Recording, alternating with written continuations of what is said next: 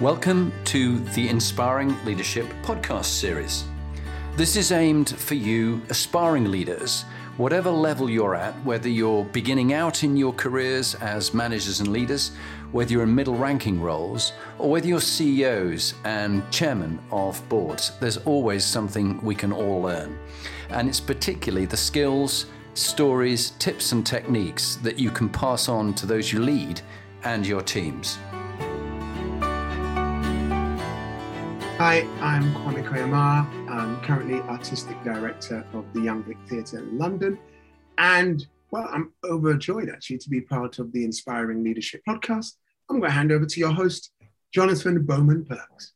Well, thank you very much, Kwame. It's really special. And I think the lovely thing is you were recommended as someone who others find very inspiring. I don't get people who approach me and say, I'm inspiring, I want to be on your series.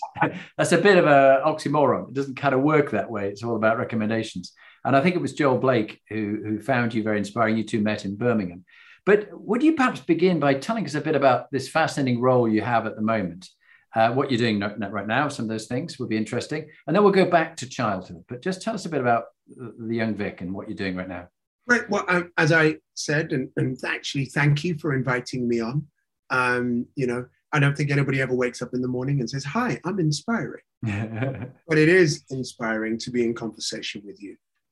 So thank you for that. My current gig is I'm the Artistic Director, as I've said, of the Young Vic Theatre. And really what that is that's a curating gig.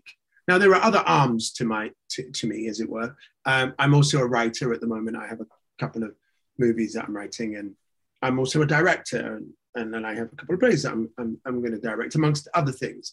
And I like, if I must, I like to describe myself as generative, interpretive, and a curatorial artist.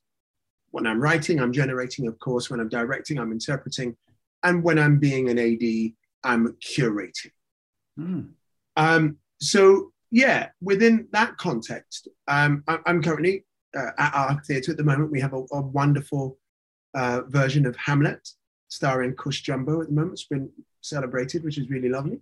And we're about to open a new play by James Graham, the acclaimed playwright, about set in the kind of the world of punditry in the late 1960s. And I'm really excited about that. In terms of writing, my latest musical opened at the Public Theatre called The Visitor in New York. And then I have a couple of other movies and things that are in active pre-production, as they say. Wow, that's an awful lot going on. And of course, the world of entertainment, theatres and movies and things has been so hard hit by the pandemic. I mean, do you just want to give us a flavour of just how tough it's been for your colleagues, yourself, in the new endemic that we're now in? Yeah, I mean, in theatre in particular, and I think it's, I think that COVID-19 has affected different industries in different ways. But I think in theatre, we were technically closed for 18 months. We are a citadel of live entertainment, a kind of 21st century church, and we couldn't let people in to commune. And so that was really hard. And actually, we were very blessed by the government's schemes that helped to keep us afloat. But it was really hard being dark. But actually, we're now probably on our fourth production. We opened again in July, I think. And it's proving very hard. It's really, really hard to get people back up to speed. The mental resilience of, I include myself, but of many in our sector has been deeply, deeply bruised and damaged. And I think it's going to take a long while before we're back to whatever the normal was before. And that's even before we think about the new normal. Yeah, it's going to be an impact that will go on for many years to come. One of the ladies who's going to be on the podcast in the future is Sharon Peacock, CBE, who's the government's microbiologist who's in charge of the COVID response. And she said to me the other day, and I thought it quite profound, that the endemic will be with me all my life. I'm 60. The rest of my life it will be here. We'll have to find ways to adapt and adjust. And this winter, the influenza will hit the country very hard and other places too, because we haven't developed immunity to it over the last year or two. So I think, yeah, we need to be particularly resilient. But amazing what you're doing now, and just deep respect for all those multiple things, juggling and spinning. I remember those old spinning plate games they used to have when, and I have this image of you running around the stage, just keeping them all running around my house and I can see that. But take me back to yourself as a young man and your upbringing and parents, grandparents, any teachers. What sort of shaped you to be the man, and very successful, modest though you are to all that I've spoken to, hugely successful. What has shaped you into the man you are today? Give me perhaps 5 minutes on that. I'd be interested in your life. I think that's always a very hard question, isn't it? Because I think introspection, I don't always know that it's 360. I think we see the bits that we like to see. And if I were answering that in one sentence, which I won't, I'll expand. I would say what made me the man that I am today, or the person that I am today, was really the brilliance of my mother. Her foresight, her stoicness, her joy, her love, her generosity, her sense of community. I think all of those things have deeply impacted my psyche. And I think I kind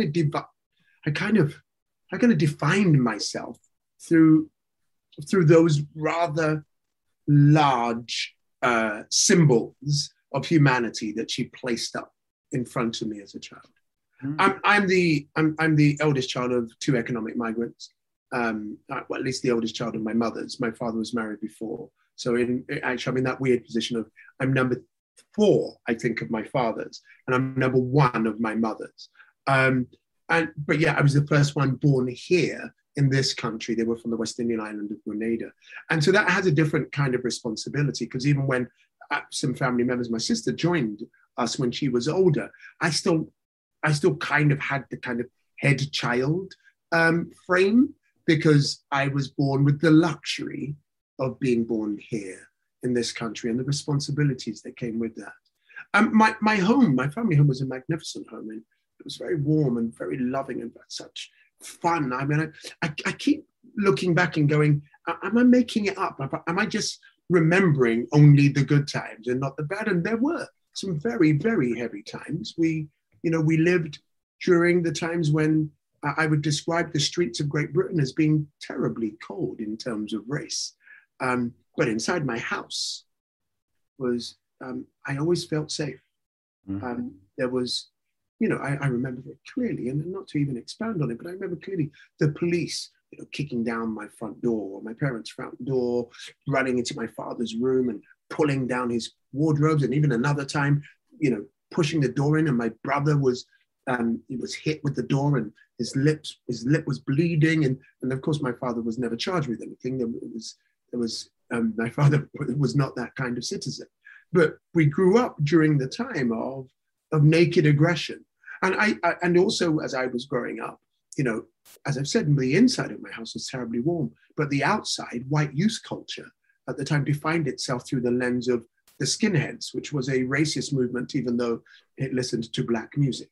And so it meant that outside of my immediate circle of Southall, where I grew up, we were surrounded by aggressive xenophobia, nay, racism, that often made itself manifest in terms of me or my cousins or my friends being stabbed or sliced. So we lived in a war zone. Like every day, I went to school 7 miles away, and I can still remember the fear of leaving Southall and hitting Hanwell, and then West Ealing, and then Ealing, and then hitting Acton. And Acton and the poorer parts of East Acton was just like, it was a war zone. You expected every day to be jumped or beaten or chased. So again, when I juxtapose the coldness of the exterior against the warmth and the love and the diversity and the neurodiversity that was in my household, I have to say that I was defined less by the external hate and more by the internal love. Wow. I just can't imagine that environment. My only nearest experience is, being on the streets of Northern Ireland or Bosnia, which were war zones of their own making, and you didn't know where the next attack was coming from, and you were out and you were on patrol, and you were just constantly alert and looking for areas where you might be attacked from. And I suppose it must have been like that in. I don't want to be churlish to compare it to a actual war zone with guns and explosions, but you're absolutely right. One felt mortally threatened on a daily basis. And you're absolutely right that even to this day, if I hear for like 4 footsteps in a row that go, bah, bah, bah, bah, bah, I will naturally spin on my axis. I will look behind me while running backwards. I will naturally, because growing up, if you heard that you thought that was a skinhead that was about to cut you. And so you'd move and then you'd keep running so as to avoid it and then sight the enemy, as it were, and then keep it moving. So again, not to compare it to genocides or sectarian troubles, but for me, it was existential. Yeah. And I'm very grateful to you when we chatted a few months ago to plan this session. I said, look, I am so ignorant about this whole area. I want to learn more. I've lucky when I went to the military academy at Santos that I made some great friends. Errol Stewart, who was from Jamaica. And when Lee and I got married 6.5 years ago, Errol was our best man in Jamaica, in Ocho Rios. And we've stayed the greatest of friends. And he introduced me to all his Jamaican friends. And we've been over a few times. Jeffrey Bostic from Barbados. And Jeffrey's now, poor guy's the health minister in charge of Barbados. Which, of course, you can imagine all the COVID problems that they've got at the moment. Then there was Anwar, Mr. Anwar, who was from Jordan. And he's now a major general looking after the king of Jordan.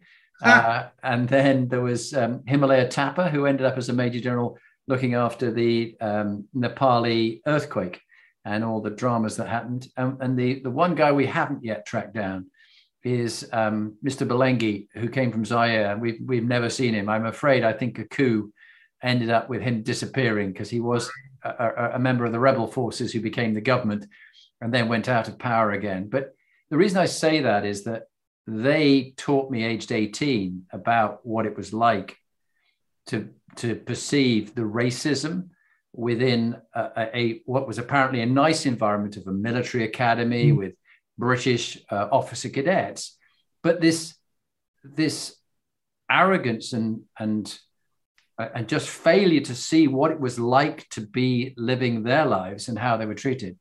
And I was thinking to you that you got me into reading Malcolm X's autobiography. I'm dyslexic, so I listened to it. I was reading up about Marcus Garvey, who you taught me about. And also I've been loving listening to Roots, which is a hell of a story, but just also gives you perspective. And until you've started to read some of these things, I just realized just how little I know. Anything you want to perhaps add to all that? Yeah, I mean, again, what's very interesting, and of course, as you said, we spoke a few months ago, and I may have referenced those as foundational texts for me. What's really interesting is, and relating to your original question about what made me the man that I am, I often describe myself as being walked into manhood by Malcolm X on one hand, Muhammad Ali on the other, and then being gently pushed by the playwright August Wilson from behind.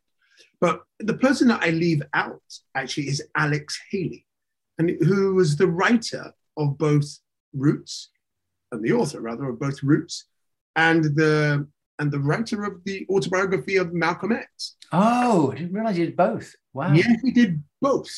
And so actually 2 seminal pieces of literature that changed my life. The artist, the writer, was right at the heart of it. And I think that also has fed into my dedication to want to use art as a catalyst for debates on issues that I perceive to be important. Yeah, no, the power of the pen or the movie. I mean, as I said to you, my medium of learning is auditory and visual. I'll watch, documentaries and movies, the reading I do, it's harder, but I'm soaking it up in this way. And so the power that you have in making a movie or being a singer, an actor, a writer, a director, a producer, all these skills you have, it's a great responsibility and it's a great honor, isn't it? It absolutely really is a great honor. And I say it's a great honor because, and again, I often reference my parents. My mother was a nurse. She was an auxiliary nurse, working nights on the weekends in Hillingdon Hospital. And my father worked in a factory, Quaker Oats. And in particular, my mother did 3 jobs. They were not 3 jobs that she loved. I get to do, multiple jobs that I absolutely love, and the honor of being able to not make a living, because that always just reduces it to money, but to be able to function within the world of art, to be able to know that there is another one around the corner, that there's another way of articulating this. Sometimes it's in song, other times it's in a podcast, other times it's in a play, another time it might be in a movie. To be able to be part of all of those worlds. I mean, it's a huge honor. And every time I get a bad review or something from a show or something at work, takes me down, I remember that I'm blessed. Yeah, because it is quite important that we put everything in perspective. And one of the old things I remember my old Sergeant Major used to say when I was worrying about something, we were in Bosnia, keeping the Dayton Peace Accord, he'd go, "Boss, has anybody died?" And I went, "No." He said, "Then really, let's put this in perspective. It's not that serious." And I think, yeah, putting things in perspective. But I also have great respect that the creativity that you have to have, and the new ideas and the different angles and the twists in stories and messages. There must come the days when you go, "Oh, I'm dried up. I've got to come up with something." The pressure on you to keep producing. Tell me about that. There's such joy in idea generation. And and when I say joy, I sometimes mean, someone said to me the other day, "Do you speak to yourself sometimes?" And I went, "Well, we all do, don't we?" And I said, "Yes," is the answer. And then she said, "Do you ever say anything nice to yourself when you speak to yourself?" And I realized that I absolutely don't. Like, "Oh, you idiot, you idiot." And I'm always, like, if I am, it's a chastisement, except during idea generation. Like, sometimes you might find a turn in a story and smile to yourself, "Oh, I like that." And another time you might find a gag and go, "Oh, that's quite funny. That's good. I'm going to keep that." Yeah. And there is joy in seeking to find the thing that will communicate your idea in the most efficient fashion. Yeah. And sometimes, as I said, and sometimes there are days when I am just typing, not writing. And then there are other days when it's all inspiration. And I think part of the balance is having the discipline on those typing days to just have faith that some writing will emerge out of the typing that you're currently doing. Yeah, that's a very good way of putting it. And I think there is this psychological truism that the level of kindness you show to yourself is the limit that you can be kind to other people. We often think, I can be hard to myself, but I'll be nice to other people. No, if you're really tough on yourself and run yourself down, it'll seep into your relationships with others. So it really is important to actually show some kindness to yourself. Because I like that, Jonathan. I really like that, because I don't know that I'm nodding as if I'm going, yeah, I do that. And I don't know that. I'm quite hard on myself. But what I am very mindful of is sometimes is to look at my own failures and my own failings and insecurities. And when others have transgressed, view their transgressions through the lens of my own failings. There are just some things that I do that people just go, I just don't understand. Why would he do that?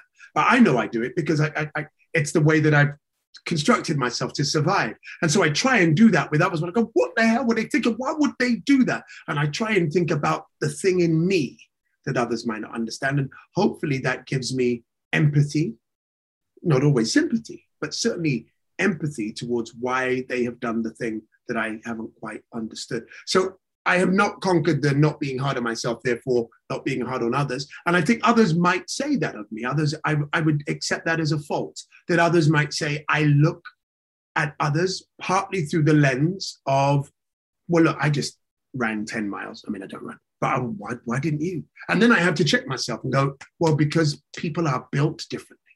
Mm-hmm. Yeah. I think that's very sound. And I had a great mentor many years ago, general as he is now, but he was a commanding officer. And he said to me, if something goes wrong, it's a teachable moment. And you ask yourself, what have I learned? What am I going to do differently? And if you treat the people who work for you, that's a teachable moment, and you can teach them something from it, and they can recover from it, growing the stronger. Yes. That's true leadership. That's true leadership. And I found that quite profound. I don't always do it. I will, chastise myself as well, rather than going, okay, it didn't work out. What have I learned? What am I going to do differently?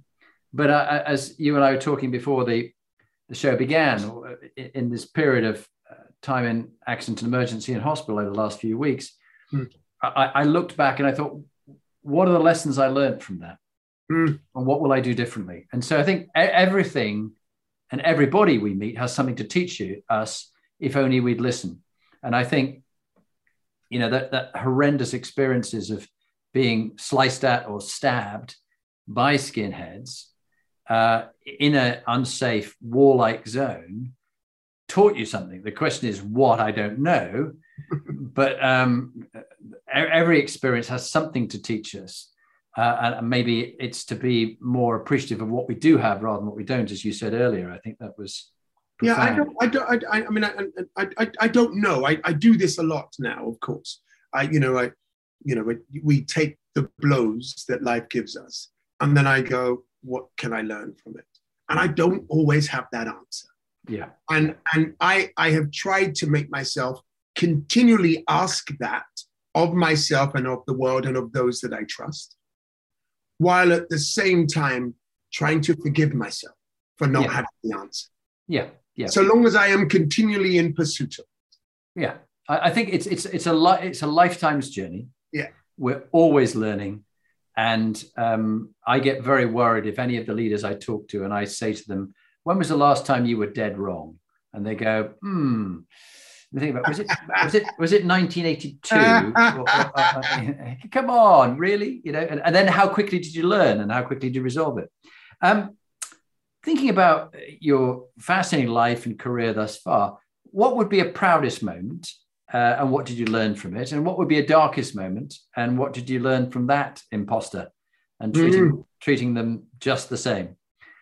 I think my proudest moment, and they're always very hard, right? Because we all love our babies.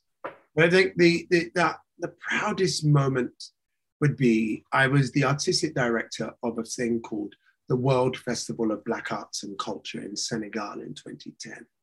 And hitherto, the only thing that I directed was 6 actors on the then tricycle stage. And what they asked of me with this festival was to direct, or to write and direct a piece of stadium theatre held at the Senghor Stadium with a cast of 500. Wow! An audience of 60,000. Oh, and then curate a 3-week international festival of the arts that asked the central question: where will Africa be in 100 years' time?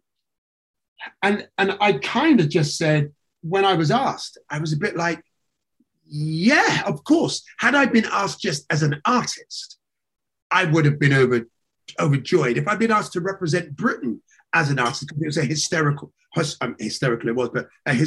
festival, I also would have just been over the moon. But to be asked to lead it when I'd never AD'd anything before was almost a miracle. And my proudest moment was the night of the opening ceremony. And I won't bore you with many of those who did not believe in the vision that I'd put out, or the vision that I was trying to walk towards, and all of the issues that we had around it. But the night when we got to the end, and I heard 60,000 people roar and about 8 or 10 presidents stand to their feet as we captured the history of Africa in a piece of theater.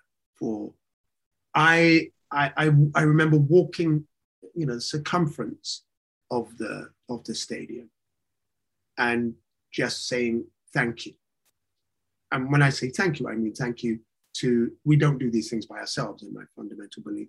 I said thank you to whatever it is that anyone believes in or does not is fine.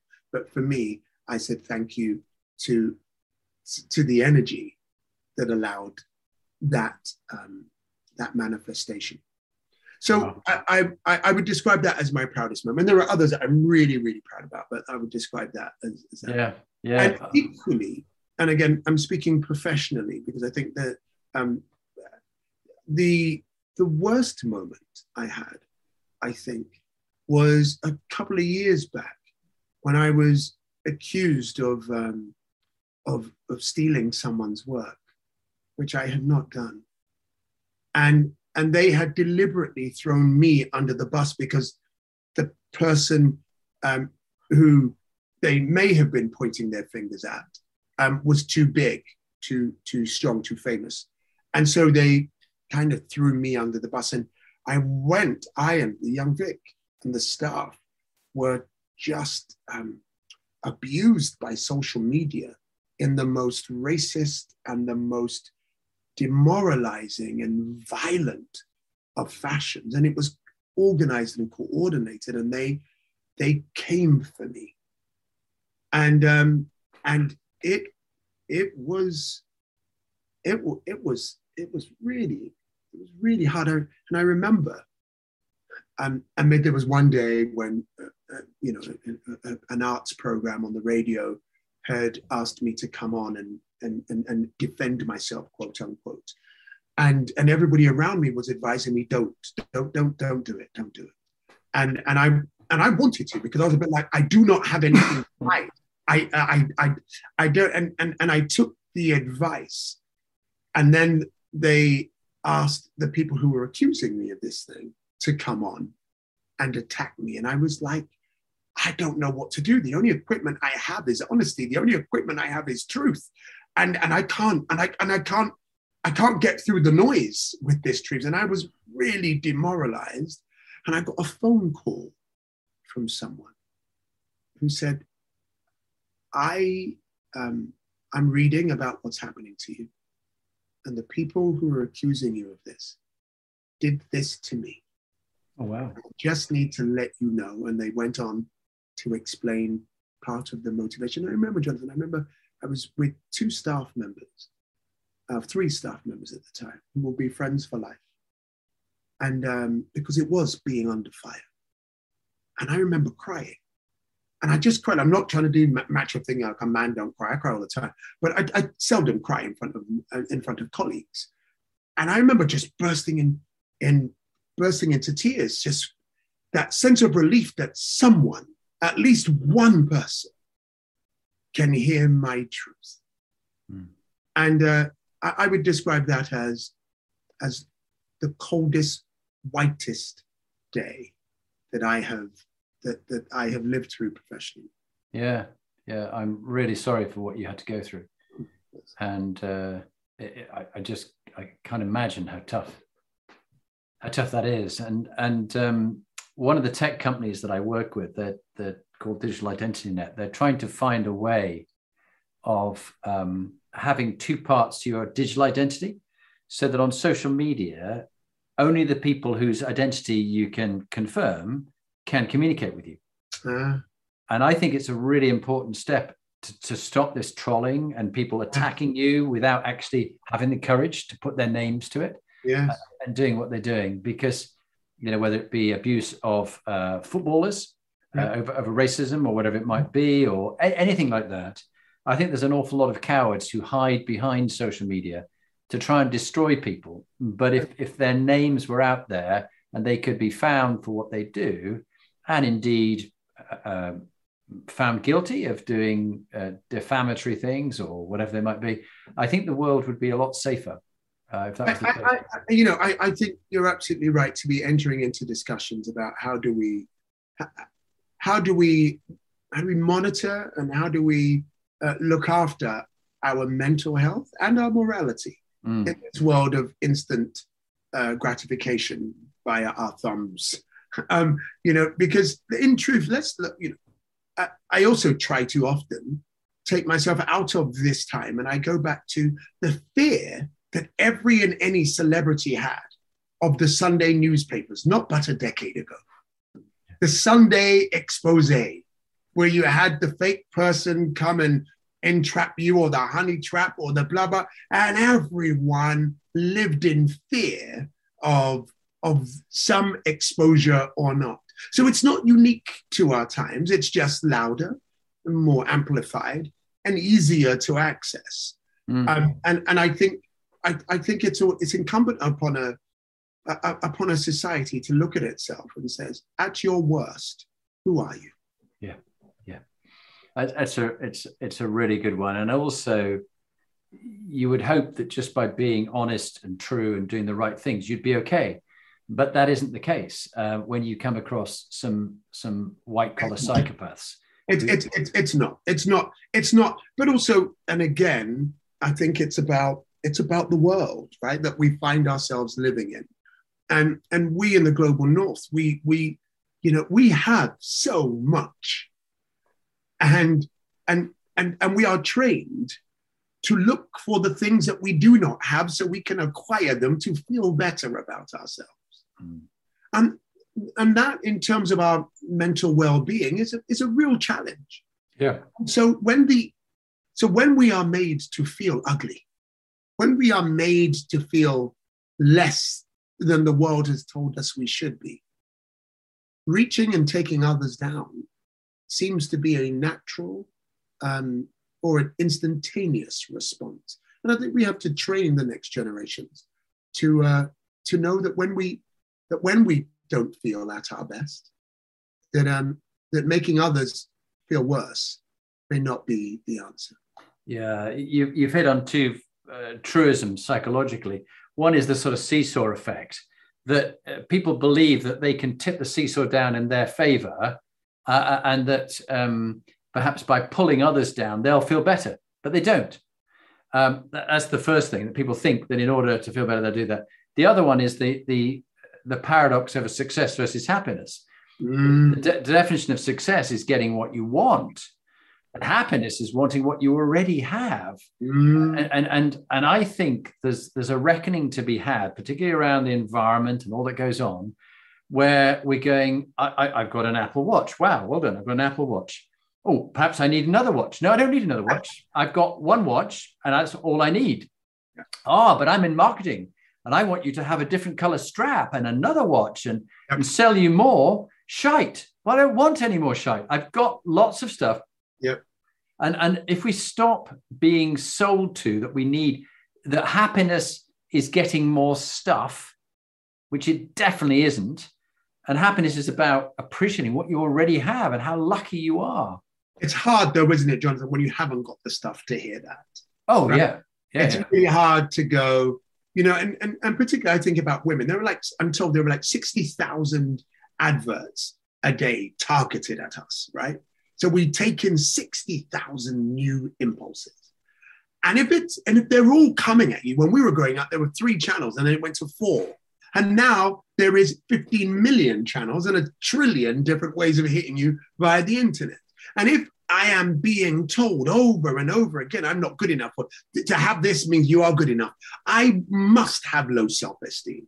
And I must have a way of making myself instantaneously feel better. And so actually what we, in my humble opinion, our entire system is built on the targeting of the human psyche. Yeah. To want more. Yeah. And the fear of missing out, FOMO. Yeah. The fear of not getting some. Yeah. So I think it's hard. It's certainly beyond me, but in terms of finding the answer. But I do profoundly believe that the next generation coming in will see the excesses of this. Never before in human history have people had so loud a microphone so quickly at hand. Never has that happened. And so, we kind of have to get used to these immediate excesses. And then I think hopefully the next gen will come through and they will curtail some of those excesses. A very, very good point you make. And thinking about the next generation, let's take you back to when you were that next generation as a young 16-year-old lad, knowing what you know now and all the experiences you've had and mistakes you've made and successes you've had. What, if you go back and meet your 16-year-old self in your DeLorean Back to the Future car, what bit of advice would you say, hey, this matters, but this doesn't? What would your bit of wisdom be to a young 16-year-old back then? It's really hard, isn't it? Not to fall on, trite cliches. But I think what I would say, and this just slightly doesn't answer the question a little bit, but I think what I would say to my 16-year-old self is, keep believing. In the face of much, keep believing. Have faith. And I say that because I remember my mother would often say a version of that to me. That when I was in my late teens and my early 20s and probably right up to my 30s before I got the first kind of taste of quote unquote what we would call success. I remember my mother, I'd be poor and in need of cash and in need of favor from the world, recognition. And my mother would often say, don't worry, you're going to make it. You're going to make it. And though at the time that didn't really matter, and it mattered little because I didn't need affirmation from my mother. I needed affirmation from the world, financially, career-wise. Later, I know that they were real footsteps. They were real things that I could cling on to psychologically. Someone believes in me. Yeah, and it's so lovely, that story of your mother. And while our experience is so different, I had a mother who brought the three of us up on her own. My father was killed when I was 2.5. And that really turned our lives around.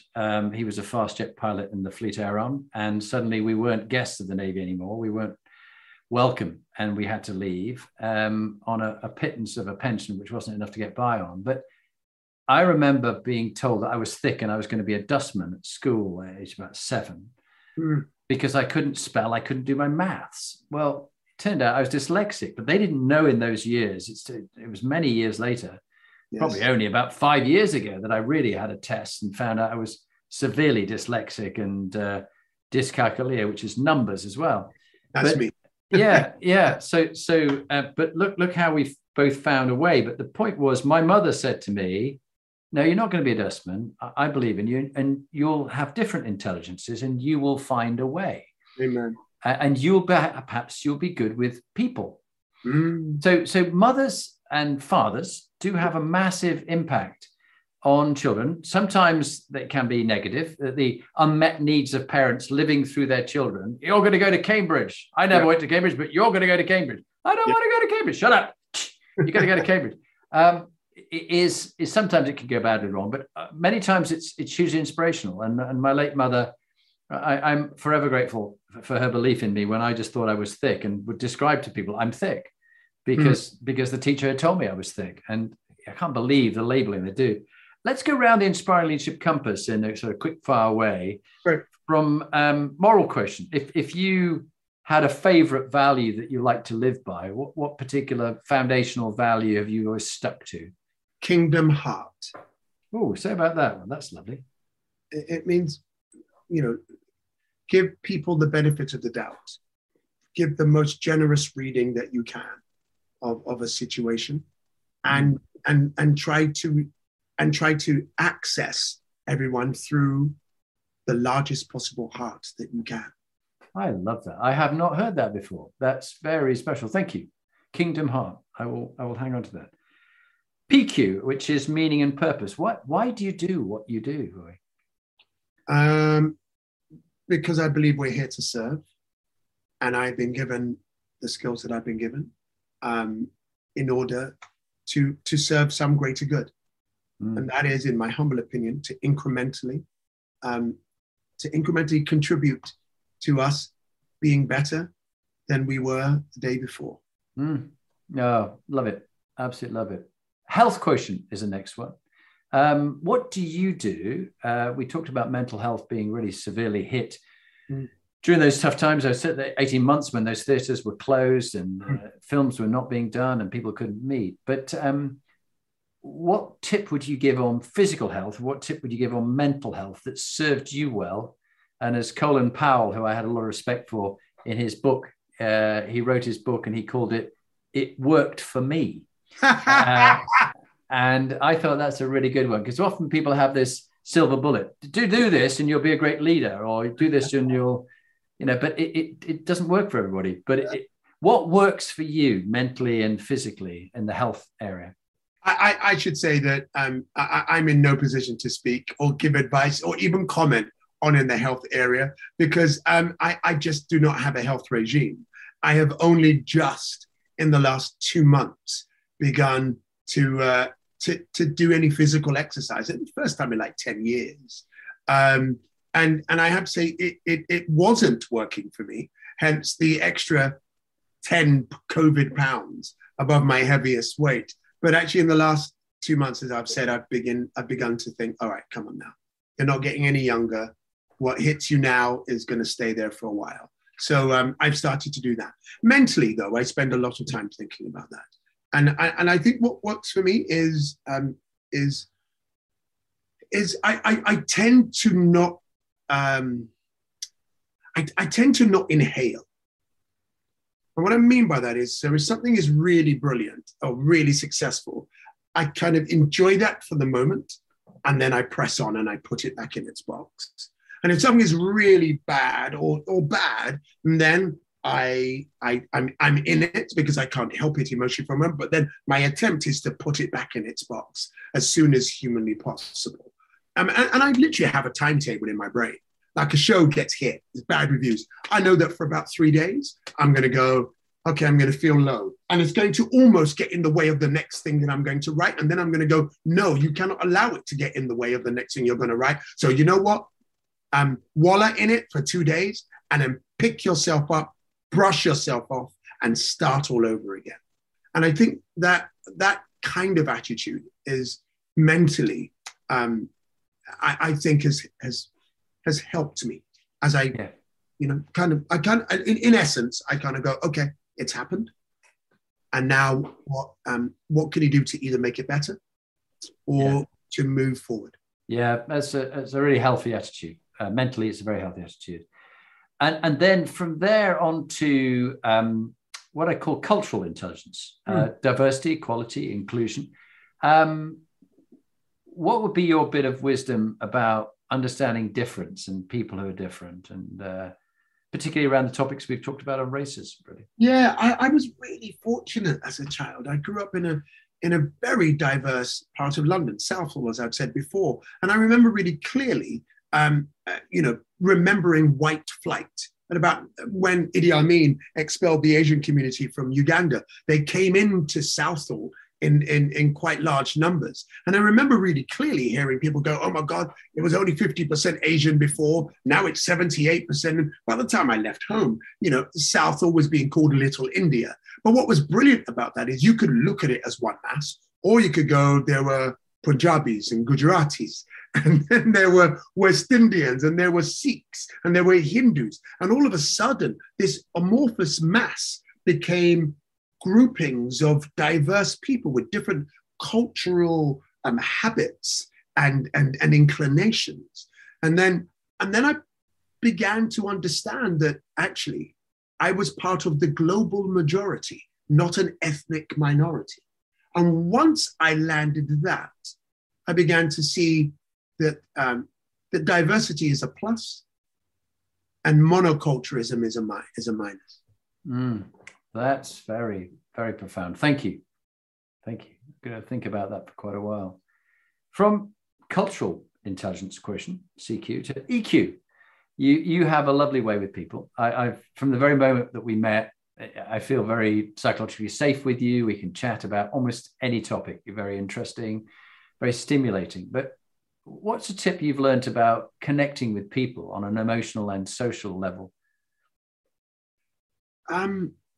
That's really hard to answer because quintessentially, I love people. I find this fascinating, and I find interactions rewarding, and I find, it's partly why I'm a writer, observing people, how we negotiate our highs and our lows, to be, I don't know, I just think, again, whatever one believes in or not, whether one believes in a creator God or not, and I don't care whatever anyone else thinks. I don't care what everything is. Like, I have no prejudice on whether people believe it, I don't. That if we were created, my God, what a brilliant creation. That we have such a myriad of personalities and processes and expressions. I find the human species to be fascinating, and so I tend to want to engage. Yeah, no, you clearly love what you do. It shines through. From those early days of hearing the 4 steps and then having to spin and dance backwards at the same time as moving very quickly, you've had to learn about resilience against adversity, even though there was that warmth and that love in the home.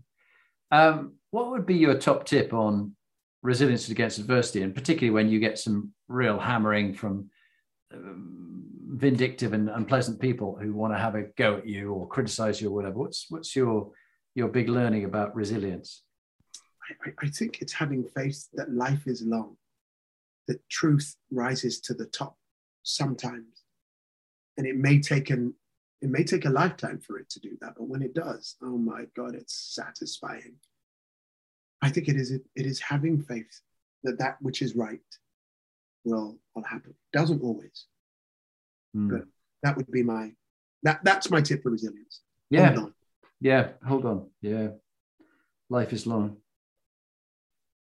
Yeah. And it is so interesting that many people, if you look through their biographies and things like that, and the impact, as we shared, of Malcolm X or something like that at the time they weren't, recognized in their own country as being a philosopher or a profound figure. It's often after their death that happens. And I suppose that would take me on to the next one, which is, what would you like your legacy to be when you die? Because you will die.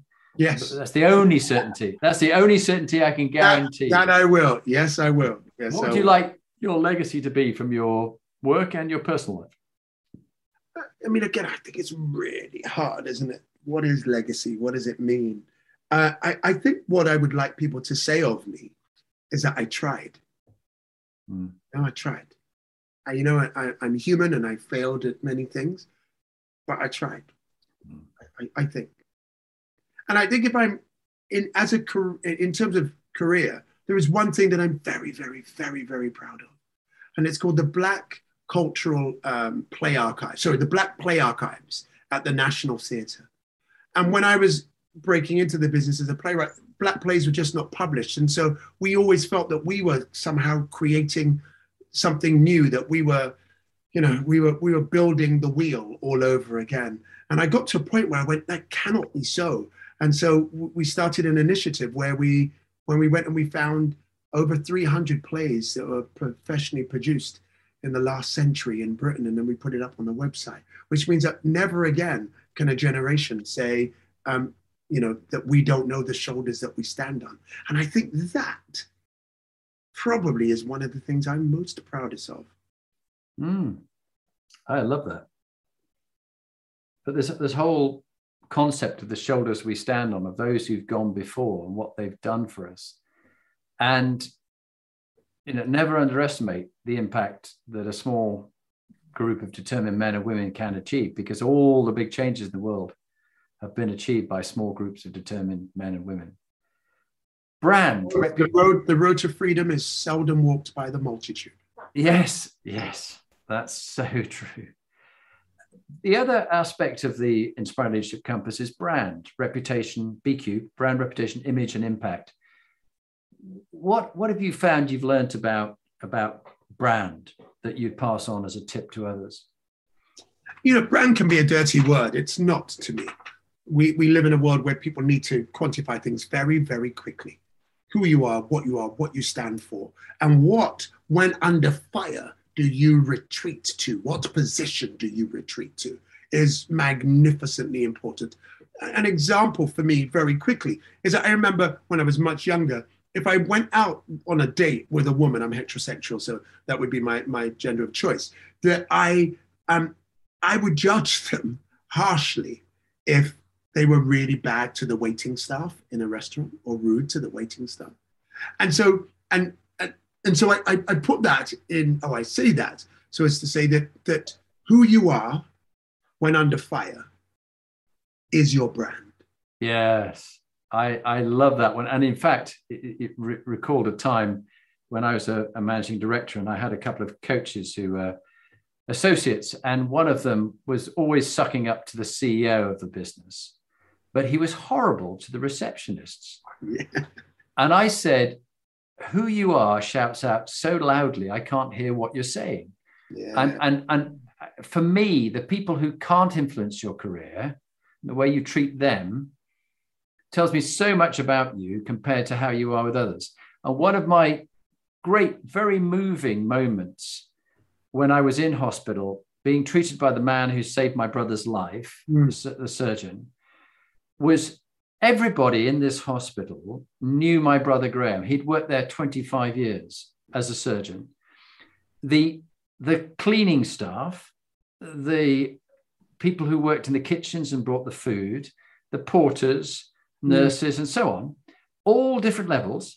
And he had not distinguished between any of them. And one cleaner had once said to him 20 years ago, she still remembers this, she told me the story, your brother Graham, when he asked me who I was and what I did, and I met him in the corridor and I explained who I was, and I said, I'm just a cleaner.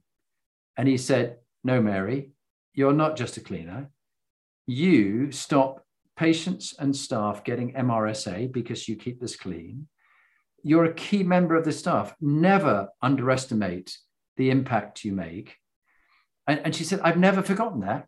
And I just found that deeply moving, that my brother Graham cares about everybody, whatever they are, walking with kings or with the common man.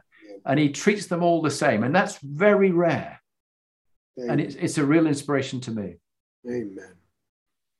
Very special. Sorry, that got me a bit. No, please don't apologize.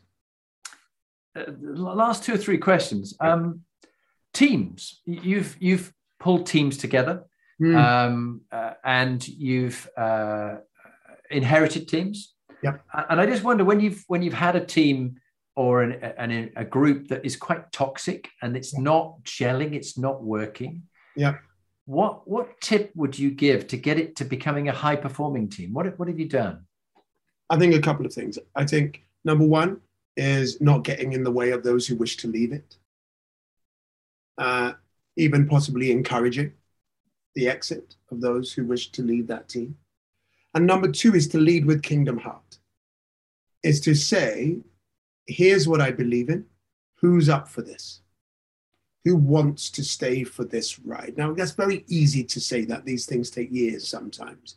But I do believe that the people in the room are ultimately the people who are supposed to be in the room. We say that as sometimes you're, as a director, you're auditioning and you're offering roles out. And the person you really wrote that for or wanted in this thing says no. And right up to the last minute, someone jumps in and you think, and then actually you get to opening night and you say, this role was always yours. Those who are in this room were meant to be in this room. Create the room that people want to be in. Oh God, that's wow. Create the room that people want to be in. That's profound. That's the name of your next book.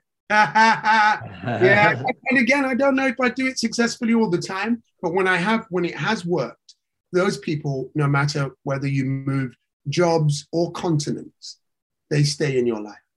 Yeah.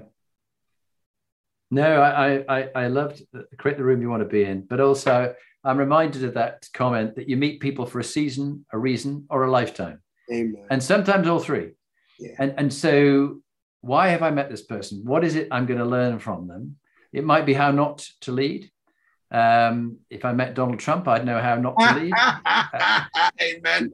But if I met Desmond Tutu, it might be how do you show up and how are you present with people? In all the reading that you've done, when you've given me some great books to read, what would be your favorite book on autobiography, leadership, anything that really is quite inspirational to others who might be listening? Go, that's a really great book to have a read. It's interesting. I seldom read. That's not true. I have to go back to the two foundational texts for me: the autobiography of Malcolm X and the letters of Marcus Garvey. And the reason why they're really important to me in terms of leadership, because they're outside of my realm of expertise. These are men who are magnificent organic intellectuals who built movements where millions of people during their lifetime and outside of their lifetime have signed up to what they believe in. And I look at someone like Marcus Garvey and I went, oh my God, he bought a ship at a moment when African Americans were not buying cars. He bought a shipping line in order to create trade across the diasporic world. Outside of Twitter, he had 10 million followers. And I go, how did someone do that in 1919 to 1938? How was that done?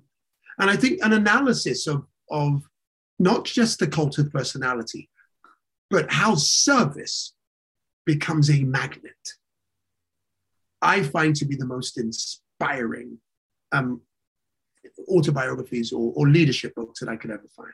Yeah. What is their truth?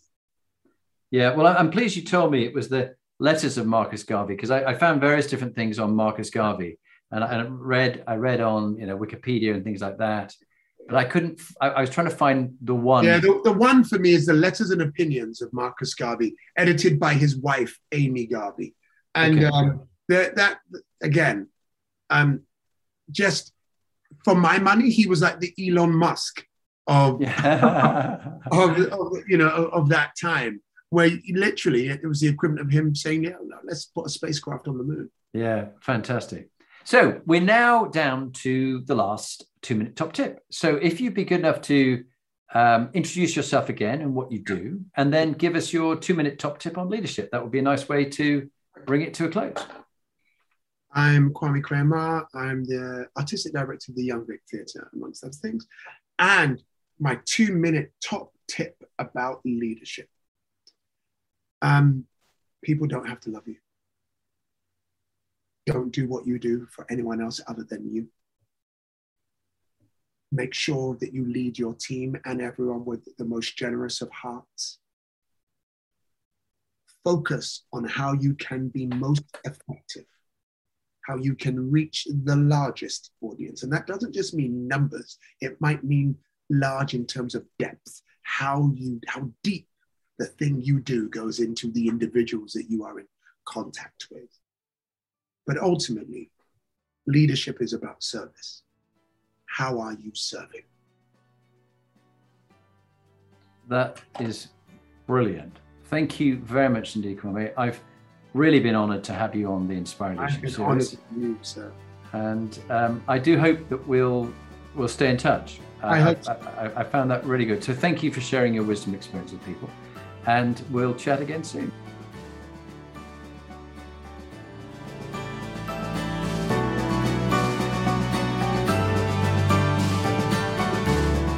So now you've heard from one of the inspiring leaders that I've interviewed, what are you going to do next?